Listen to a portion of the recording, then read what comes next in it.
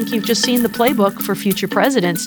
Don't ever give them anything, because you saw what happened to Nixon. He was forced to resign. Trump, look at the way he played it. He just refused. He refused to recognize a co-equal branch of government, and he prevailed. That's the way you win.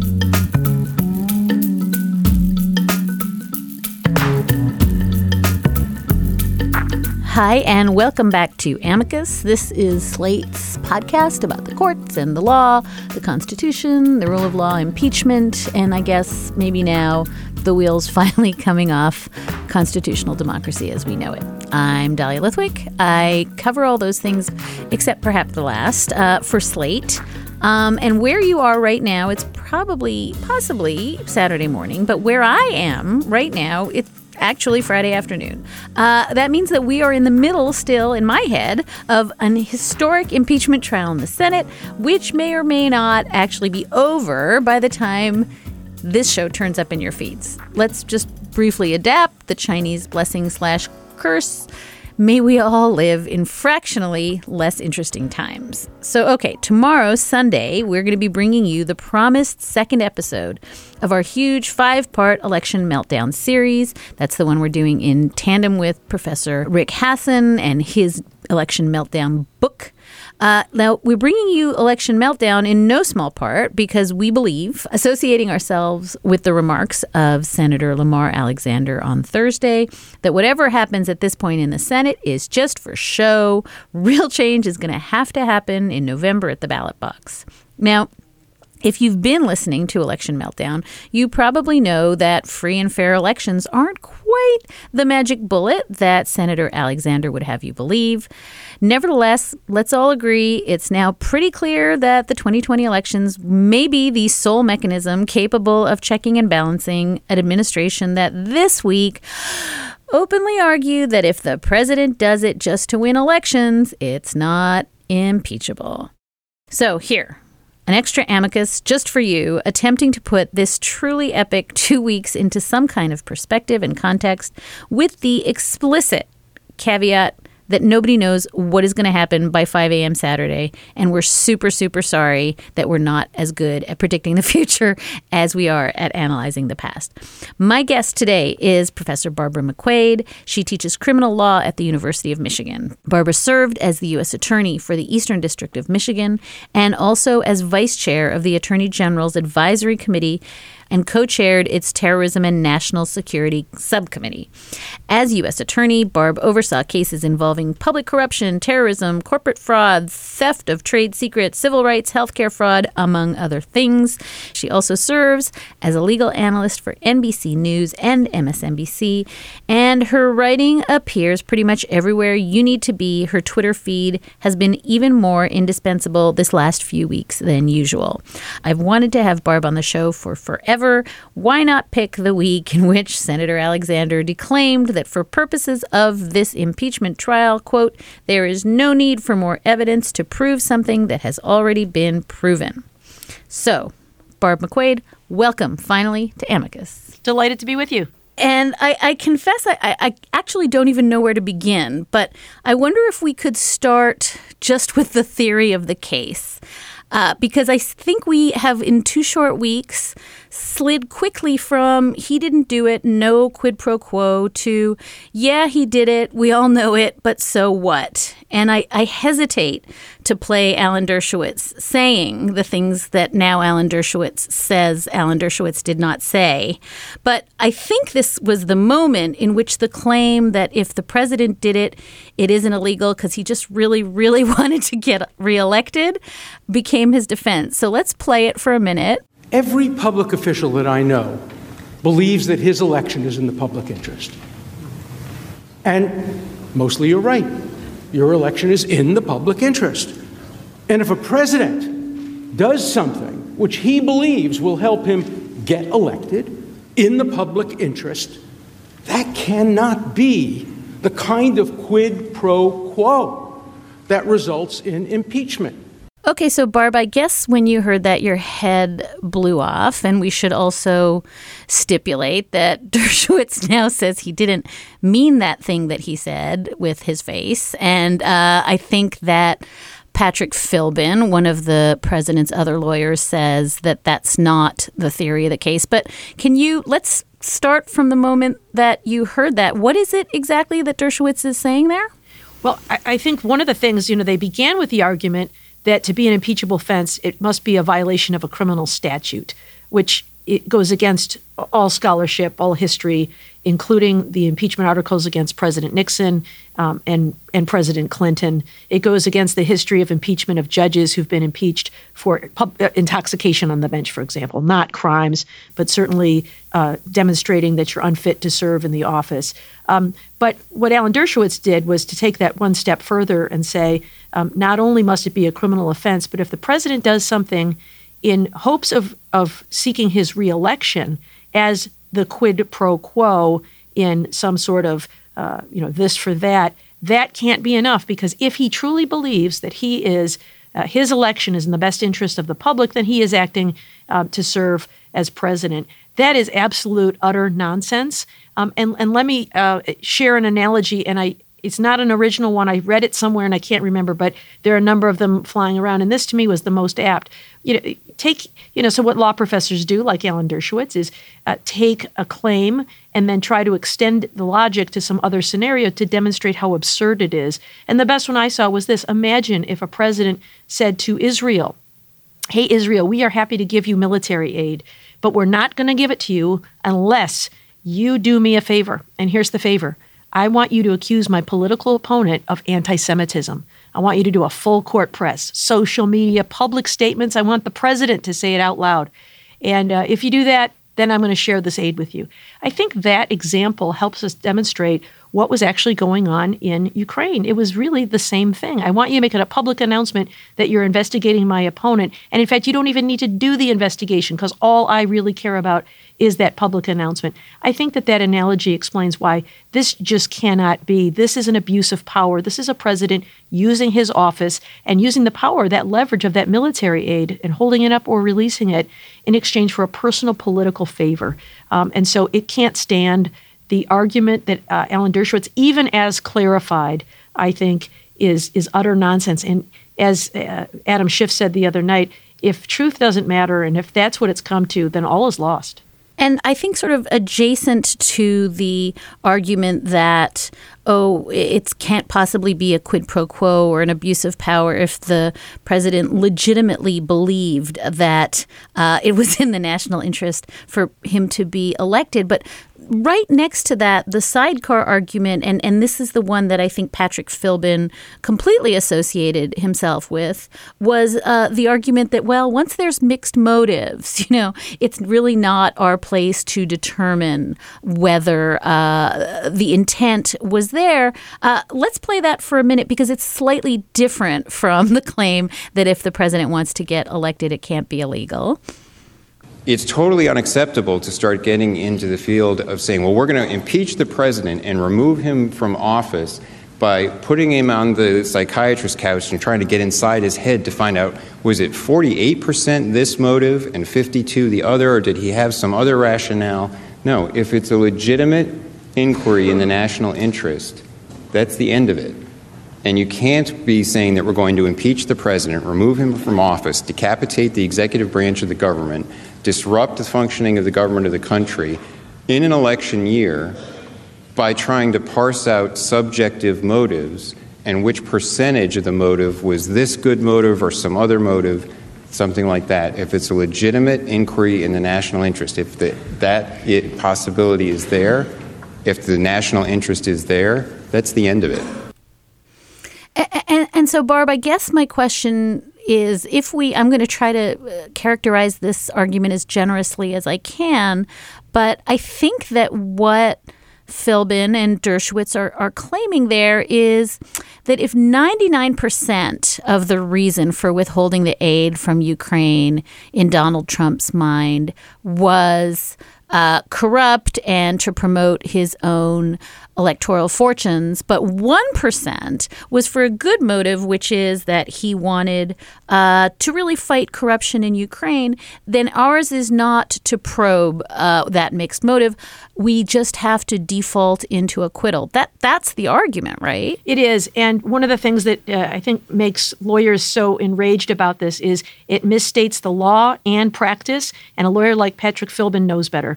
So the way it misstates the law is in a bribery case, a jury would be instructed that mixed motive is sufficient to convict someone. You must find that they acted corruptly. And so, for example, if you have, say, a city council member who is charged with voting in a particular way to approve a public contract, and he received a bribe for doing that. The contractor gave him $10,000 to vote in favor of awarding the trash hauling contract to this particular contractor.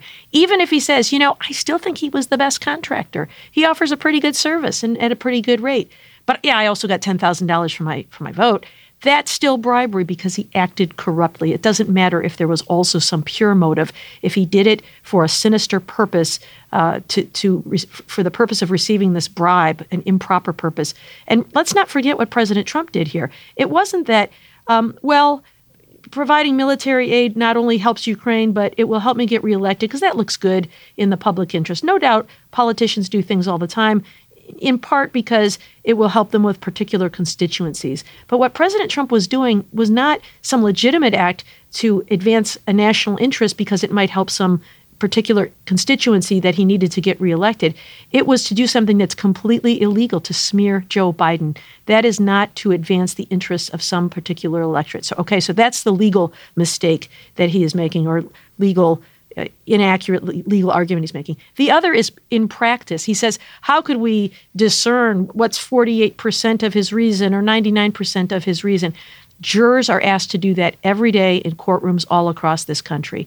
Jurors are instructed as follows.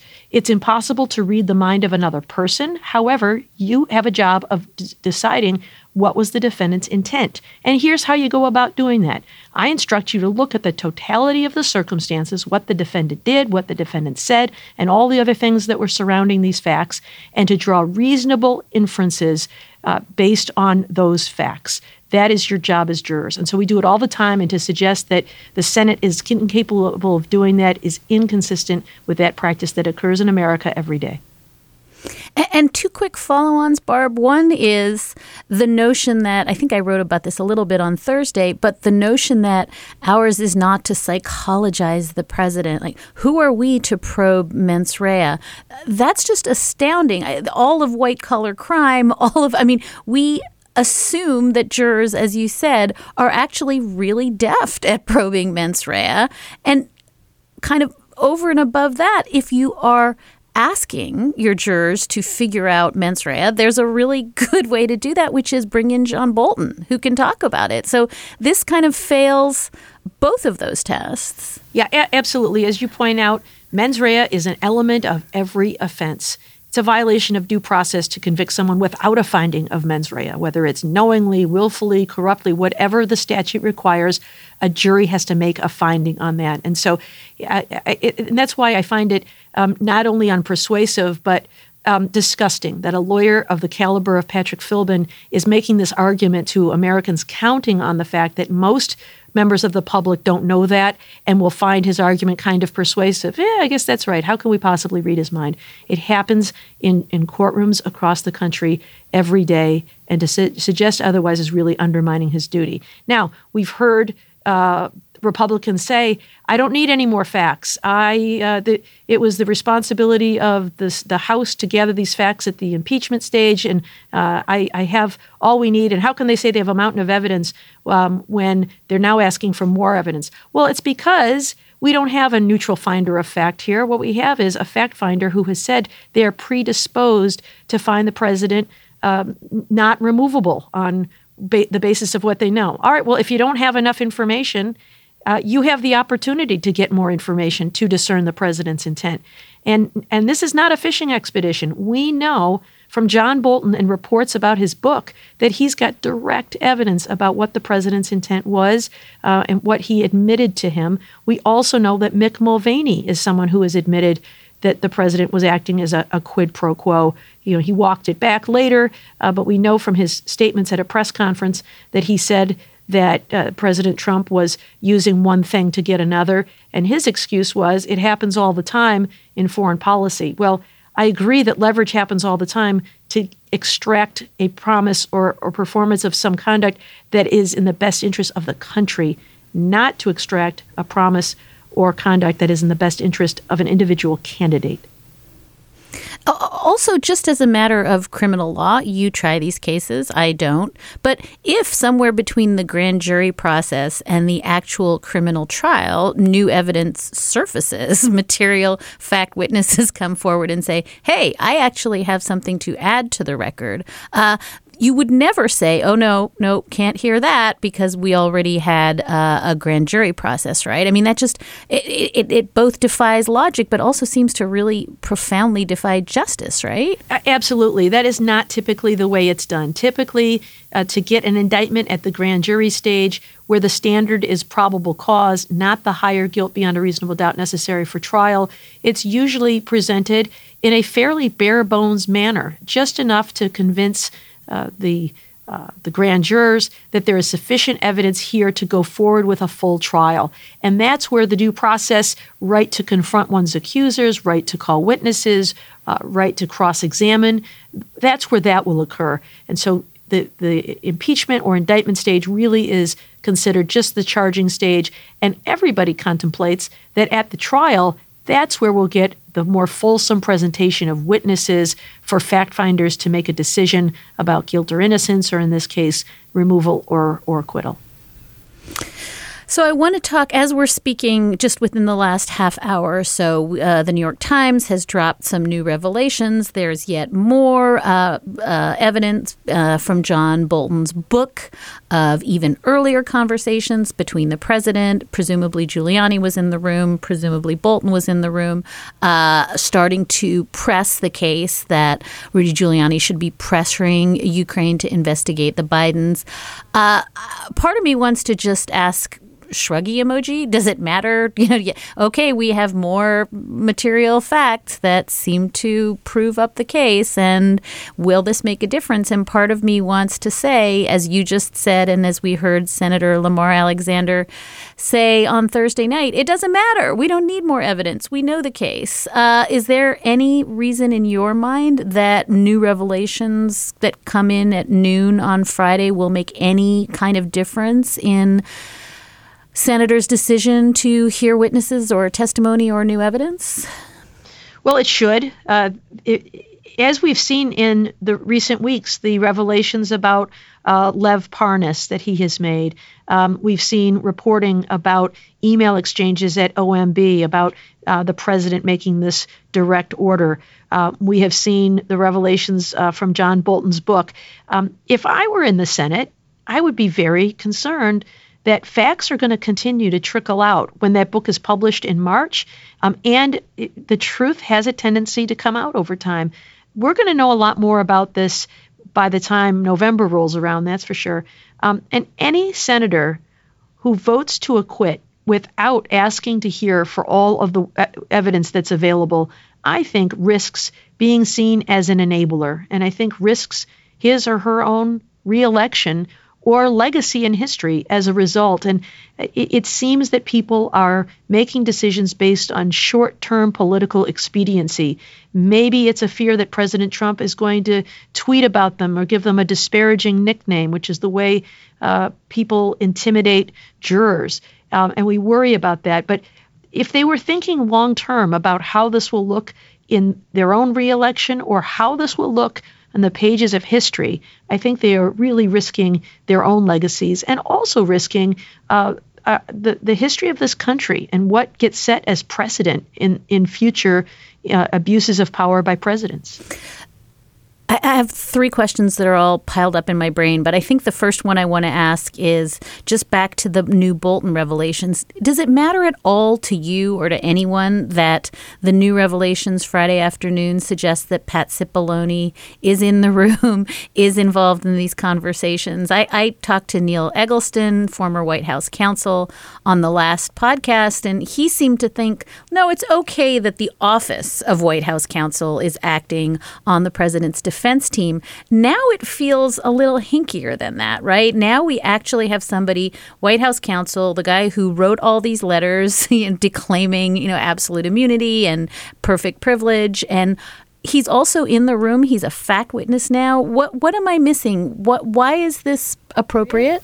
Well, generally it is considered unethical for a lawyer to handle a case as a lawyer where he is also a witness to that case. It's also just a bad idea. It creates some bad impressions and I think some assumptions of bias that a lawyer will try to act in such a way or advance arguments that makes him look good, that covers for his own any potential misconduct or poor decisions that he has made in the past. In fact, I know that the counsel to the House Democrats sent a letter that was made public in the last week or so. I think it was sent January 21st or thereabouts, maybe a week or so ago, alerting Pat Cipollone to this fact.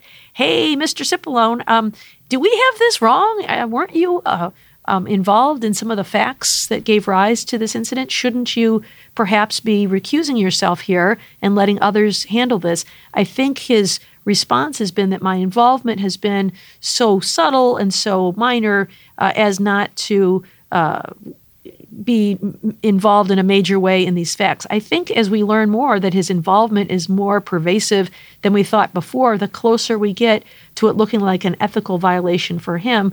I suppose the consequence for that is with the bar of the state where he is licensed. It's lunchtime at Tim Hortons, and we're serving up a special deal just for you. Our new $5.99 lunch deal includes your choice of any lunch sandwich and a side of crunchy kettle chips. Because what's lunch without a little crunch? And the sandwich choice is all yours, like a ham and Swiss, Chipotle chicken wrap, BLT, and more, made to order just the way you like it. Tim Hortons' new lunch deal. Simple, delicious, and just $5.99. Now that's a good deal. Only at your neighborhood Tim's. U.S. only. Price and participation vary. Terms apply. What, I ask, could possibly go wrong with November's election? So I've got two scenarios that really worry me. Imagine a Florida 2000 type situation with Trump in the White House. Then those precincts can't be counted. Pretty wide-scale voter purge. I'm Dahlia Lithwick. I cover the courts and the law for Slate. I'm Rick Hasson, an election law professor at UC Irvine. And together on Slate's Amicus podcast, we're bringing you stories from Rick's brand new book, Election Meltdown. We're looking at the issues straining public trust in American elections. And we've been asking civil rights lawyers, public officials, local journalists, and disinformation experts for their election doomsday scenarios. Imagine deepfake the night before an election. A scenario in which people did leave the internet and take much more physical action. Our system is only going to work if people have enough confidence in it that they can accept the results. We're not asking these questions so we all spiral into despair, but instead to think about what we could do now, before November, to protect the most important thing we do as Americans, voting. Of course, if you want to spiral into despair, that's totally on you. But if you want to be part of this unbelievably important conversation, do join us in Washington, D.C. on February 19th for the Amicus Election Meltdown live show featuring former Florida gubernatorial candidate Andrew Gillum, MacArthur Genius Fellow, and Vice President of the Cyber Civil Rights Initiative, Danielle Citron, and the director of the ACLU's Voting Rights Project, Dale Ho. Go to slate.com/live for tickets. And now back to our conversation with Professor Barb McQuade, who teaches criminal law at the University of Michigan. You mentioned you're a little bit worried, in addition to the outcome of this actual impeachment trial, setting precedents for future impeachment trials. And part of me a little bit wants to push back because, of course, there are no precedents for impeachment trials. It seems as though impeachment trials are kind of governed on the fly. I think if we've learned anything, the precedent is whatever Mitch McConnell wants it to be.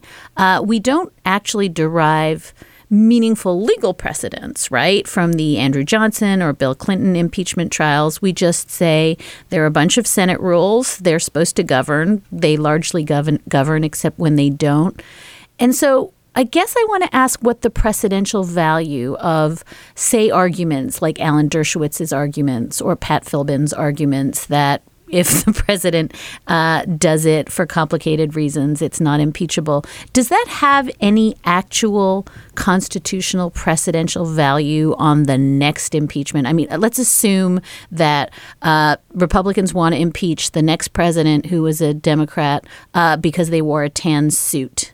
Are anything that is being said or done right now in the Senate going to be binding on anyone?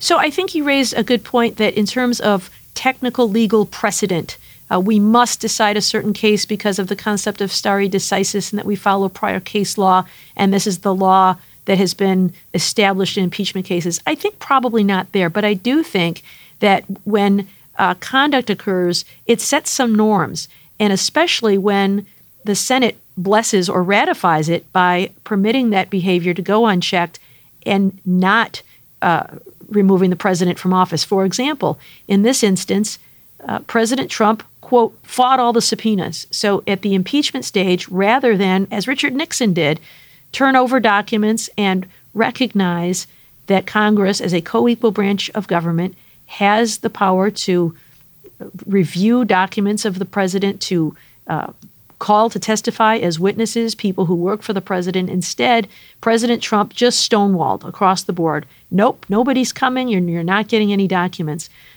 If, as a result of that process, Article 2 of the impeachment articles alleges that this is obstruction of Congress, if he is allowed to get away with that, I think you've just seen the playbook for future presidents. Don't ever give him anything, because you saw what happened to Nixon. He was forced to resign. Trump, look at the way he played it. He just refused. He refused to recognize a co-equal branch of government, and he prevailed. That's the way you win. And so I worry that if the Senate ratifies this behavior, then we're just going to see more of it in the future. And that leads me actually to, you wrote a really smart piece in the Post this week about executive privilege and whether maybe the privilege had been waived when Donald Trump sort of went after John Bolton about the substance of some of Bolton's allegations. But I do think at the heart of what you wrote is this really important point. Again, it's the same point Neil Eggleston made on the last show, which is up until this administration, this was actually governed by a really subtle dance of accommodations, that it was not done by fiat on either side, that claims of privilege, claims of immunity were largely worked out by intra-branch negotiations. And you make that point in your article that when you end that, when one side simply says, I'm taking all my information, I'm going home, best of luck to you in the courts. By the way, we're going to argue in the courts that this is non-justiciable. That actually isn't just a kind of bit-by-bit question of what does privilege mean, what does immunity mean. That is an all-out war on a process that has actually worked behind the scenes for decades, if not centuries, right? It is, and it is for that reason that we have so little case law on these matters, because typically the legislative and executive branch will work out some sort of resolution. Perhaps the executive branch won't give everything that Congress is looking for, but they might get enough that they can proceed with their investigation. And so what President Trump is doing here is to say, not only am I not going to give it to you voluntarily, but you don't have the courts as a resort either, because I'm going to argue that this is a political question, which is, as you said, not justiciable, which means I just win. You know, ordinarily, our tripartite form of government is set up kind of as a game of rock, paper, scissors. Everybody has the ability to check the other in some way, and so that no one branch can run amok. But President Trump, by not being held accountable by the Senate here, has prevailed. His rock has crushed not only scissors, but also crushed paper. And that just isn't the way the framers intended for things to work. And so I think going forward, courts are either going to have to delve into these political questions, and they're also going to have to pick up their game. It's so slow. They're able to, the president was able to drag out and stall and slow walk all of these lawsuits, with regard to Don McGahn, who was called to testify before the House. He was compelled to testify. President Trump blocked it, filed a lawsuit, and we still don't have a resolution of the outcome of that. And by the time we do get a resolution, it really will be too late to have any impact on whatever efforts President Trump wants to make to interfere with an election. And Barb, not to torture your metaphor, but there's something actually fundamental going on that is also a shift, which is that rock that is, the executive branch simply crushing the other branch's prerogatives here actually gets weaponized toward the end of this week, where we have senators saying, well, we're going to have, if we call witnesses, if we allow for anything to go forward, then it's just going to be like the rock is just going to break all the windows, right? Because then the Senate, it's going to take forever, and the Senate is going to be all jammed up, and this is going to take months. And there's a weird way in which that, again, announcement by fiat, we are not cooperating, has actually turned into one of the strongest arguments for Republican senators to just end the trial quickly. Yeah, in fact, Lamar Alexander, who's announced that he does not want to see any witnesses, referred to that article of impeachment as frivolous, that the president, by asserting his constitutional privileges, should not be subject to impeachment or removal. That was the argument of Lamar Alexander. But if not, then what is the remedy when a president just simply says, I'm taking my ball and going home, and you can't do anything to stop me? I suppose one argument that Republicans have made is you should have fought these battles in the House before bringing it to trial in the Senate. Exhausted all of your remedies. So in other words, gone to court, taken it all the way up to the Supreme Court. If they ruled against you at that point, then perhaps you could have made this an article of impeachment. I think the response to Democrats there is, by the time we would have done that, the president would have been successful in running out the clock. We would be past the election, and then his efforts to interfere with the election would have succeeded before we could do anything to stop him. So if there's one thing to examine, I suppose, in going forward and how do we address this in the future, I would submit that in these presidential subpoena matters, perhaps we need to put things on an expedited track so that they can be resolved very quickly. I mean, courts are not really equipped to do that. They like to have briefing schedules and oral argument and ponder and issue long written opinions. But we've seen them do it in the past. In the Pentagon Papers case, that case was worked its way up to the Supreme Court, and a decision was made, I think, in 7 days. So in extraordinary situations, it can be done, and I think it should be done in these kinds of cases. Before we leave this question of privilege and absolute immunity claims, it's worth, again, just flicking back at your article. You made the point that we haven't actually had assertions of privilege. We've just had the threat to assert the privilege. What happens now for purposes of, I guess, assuming the trial is over, we are going to have this very academic conversation, which I think you're trying to engage in with your piece about what executive privilege looks like. But is it all perfectly academic now? No, I don't think so. I think that if the House wanted to, they could still call John Bolton or Mick Mulvaney or others, subpoena them to come testify and flesh out in more detail what is known. It could be yet another impeachment. There could be a second one. Politically, that seems a bit untenable, but I think that the House has the authority to conduct hearings on any matter for which it has the power to legislate or impeach or take some other action. And so perhaps just to shore up the system, they could call in John Bolton to testify, or for consideration of another impeachment, and ask him. Now, that's where the president could invoke executive privilege, or what he has referred to as absolute immunity, meaning that the witness need not even appear at all, not only with regard to particular questions, but not even need to show up.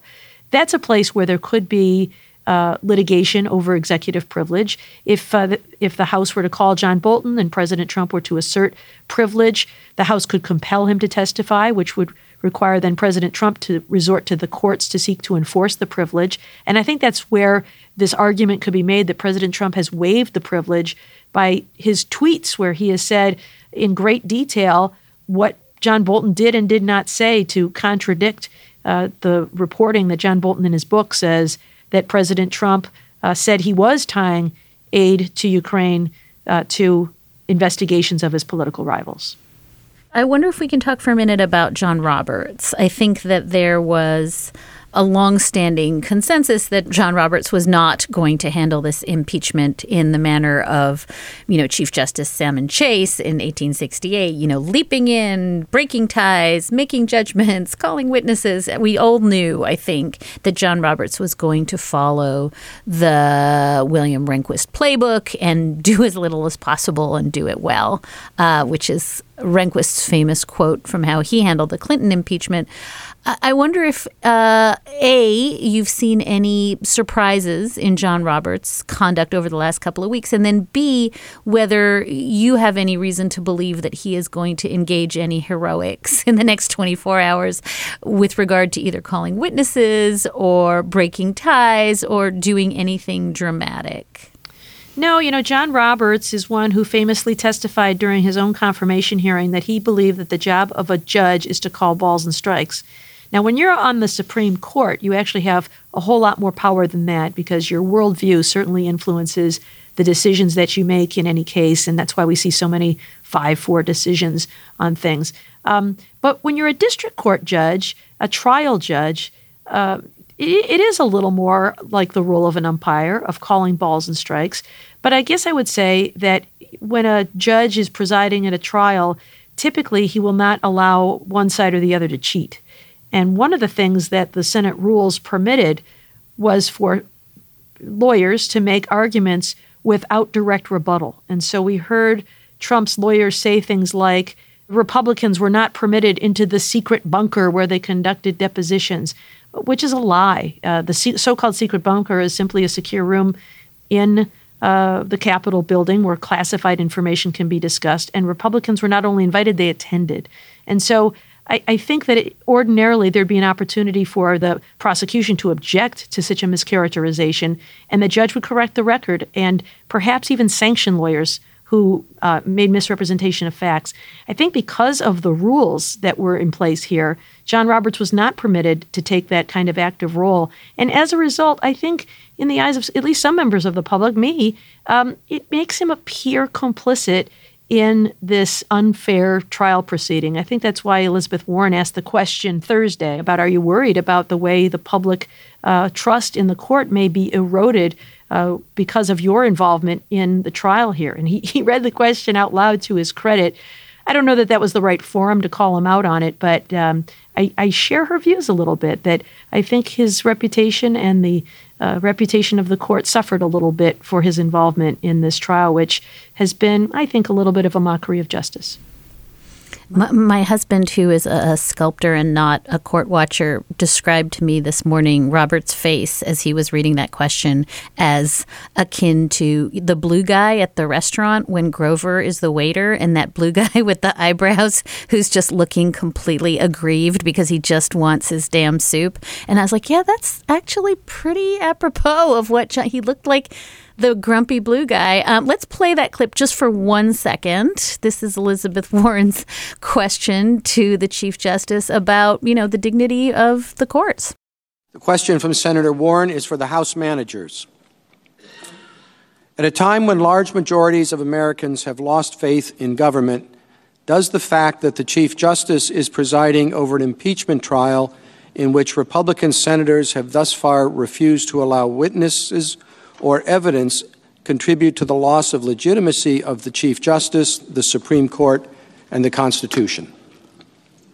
Okay, so let's agree, ouch. And I think Adam Schiff in his response tried to backfill a little bit. If the attempt was to call out the Chief Justice or embarrass him, Adam Schiff was quick to say, oh, no, nobody doubts that you are in it on the side of justice. But I guess I want to ask you, as somebody who, like myself, has been perfectly captive over a career to the idea that courts are places of truth and justice. They are places of neutral fact-finding, that process presumably exists to get to the truth. Was this whole trial ultimately really devastating for those of us who believe in trials, who believe in judges and witnesses, and that words have meaning and that precedent is precedential? Is this, in the end, sort of bracket whether, as a political matter, it was risky and ill-conceived? Because I think, as you point out, we may not know that till next November. But I want to sort of say, as a lawyer, do you feel like justice with a capital J took a hit with this trial? I do. I think one thing that's important to remember is that impeachment is a political process, which is different from the role of trials in courts, where witnesses matter, truth matters, and a lawyer who misrepresents the facts is very quickly corrected and disciplined if they do that. Truth really matters in a courtroom. Here, it is a political question, and Justice Roberts found himself, I think, in the uncomfortable position of presiding in an arena that is very different from the one he comes from, of courts, where it is all about truth and there is no room for this sort of political advocacy. But let's not forget that the word that is used in the Constitution is that the Senate shall have the sole power to try all cases of impeachment. Try suggests trial. And I think that there are certain things about trials that we expect, even in the impeachment context. And here, where the Senate has disregarded the value of witnesses and evidence, or where, as Lamar Alexander said, I don't need witnesses. I know what happened, and I still think it's not impeachable because the president has the ability to engage in this kind of misconduct if he believes it's in the national interest to be reelected, and that when he stonewalled Congress, it was his constitutional prerogative to do that. That is just not consistent with the Constitution that I know. And so I do think that justice has taken a hit here. And to the extent the public was feeling a lack of confidence or trust in our institutions, I think that public trust has taken a big hit here as well.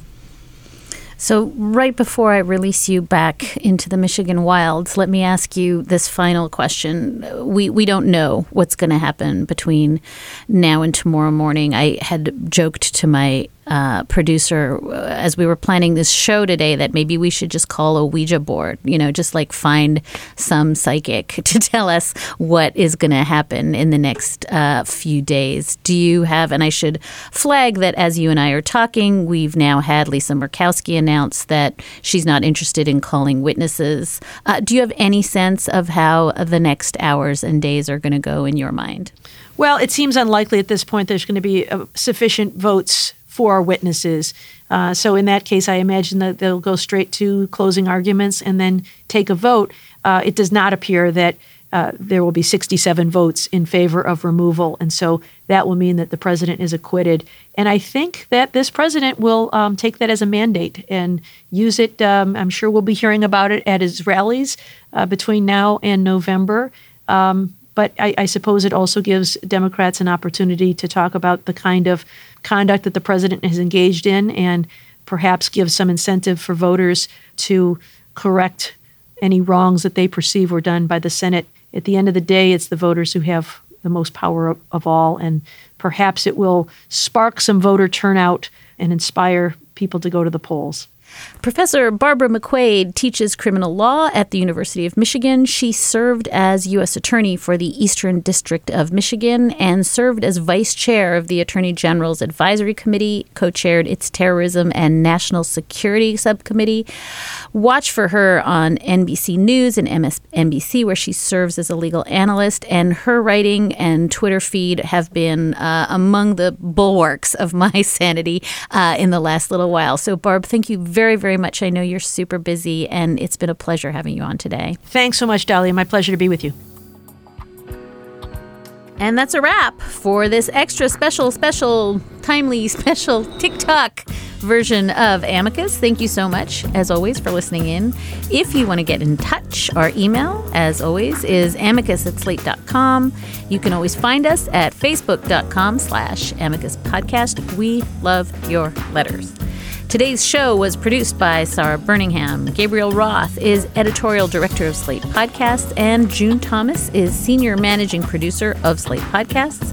We will be back tomorrow with the second part of our election meltdown series, all about the weakest link in our elections, just straight up incompetence. Until then, thank you for listening. Talk to you soon.